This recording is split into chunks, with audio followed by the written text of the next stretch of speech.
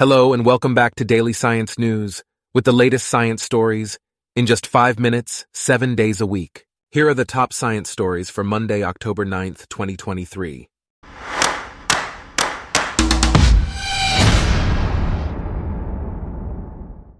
Today's episode is brought to you by Blogcast, your personalized audio feed, available on iPhone and Android. NASA celebrated its 65th anniversary and the launch of the Psyche spacecraft on October 12th. The spacecraft is embarking on a mission to study a metal-rich asteroid called Psyche. In addition, NASA's Student Airborne Research Program, which offers hands-on research experience to undergraduate students, is celebrating its 15th anniversary. This program allows students to participate in real science campaigns onboard NASA's Airborne Science Program, Flying Science Laboratories. Meanwhile, NASA is conducting research on how autonomous flight technology can work with flight navigation tools. This research is a collaboration between NASA, the Defense Advanced Research Projects Agency, and Sikorsky.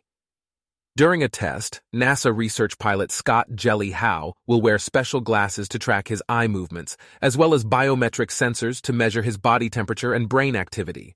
The data collected will be used to improve future autonomous systems and their ability to respond to hazards. In other news, more than 250 bodies have been found at the Supernova festival site in Israel after attacks by Hamas. Rescuers are still searching for missing loved ones. A heart-wrenching video shows the belongings of a deceased family, including a child's pushchair. The hospital in Ashkelon has treated over 400 people injured in the assault.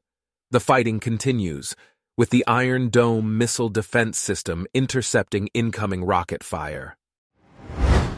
Meanwhile, a study suggests that whole milk plain yogurt may eliminate garlic odors. The study found that the fat and protein in yogurt were effective at trapping odors. The researchers suggest that high-protein foods could be formulated to fight garlic breath in the future. However, changing the pH of the yogurt reduced its deodorization effect on garlic. This research provides a foundation for future studies on proteins that could be used for deodorizing effects. In another study, researchers discovered that several mammals, including cats and platypuses, glow under ultraviolet light. This fluorescence is thought to be due to proteins or pigments in their scales, skin, or fur. The study confirmed that the fluorescence observed in museum specimens was natural and not caused by preservation methods. The researchers believe that fluorescence is common in mammals and may play a role in brightening pale-colored parts of animals.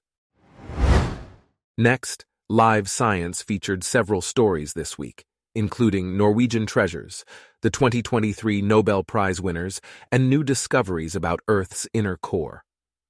The James Webb Space Telescope has also made exciting discoveries, potentially revealing a new section of the solar system. The season of Nobel Prizes has begun, with awards for physics, chemistry, and medicine. Live Science will be covering the event extensively. Moving on, a cache of coins was found hidden in a Scottish stone fireplace, possibly buried moments before the 17th century MacDonald clan massacre. The collection of coins dates from the late 1500s to the 1680s. Archaeologists excavated the remains of a hunting lodge in Glencoe, Scotland, where the coins were found. The findings provide insight into this important time in Scottish history. Additionally, archaeological excavations beneath the 18th century bath assembly rooms in England have revealed a rare 18th century cold bath. The excavation uncovered steps leading down to the bath, as well as a niche for a statue or sculpture. The cold bath is part of a suite of 3 rooms beneath the ballroom, with dressing rooms on either side.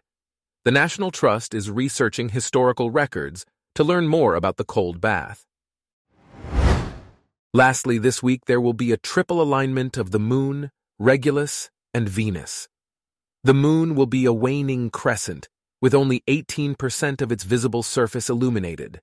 The alignment can be seen from various parts of the world, including Cape Town, South Africa, and Sydney, Australia.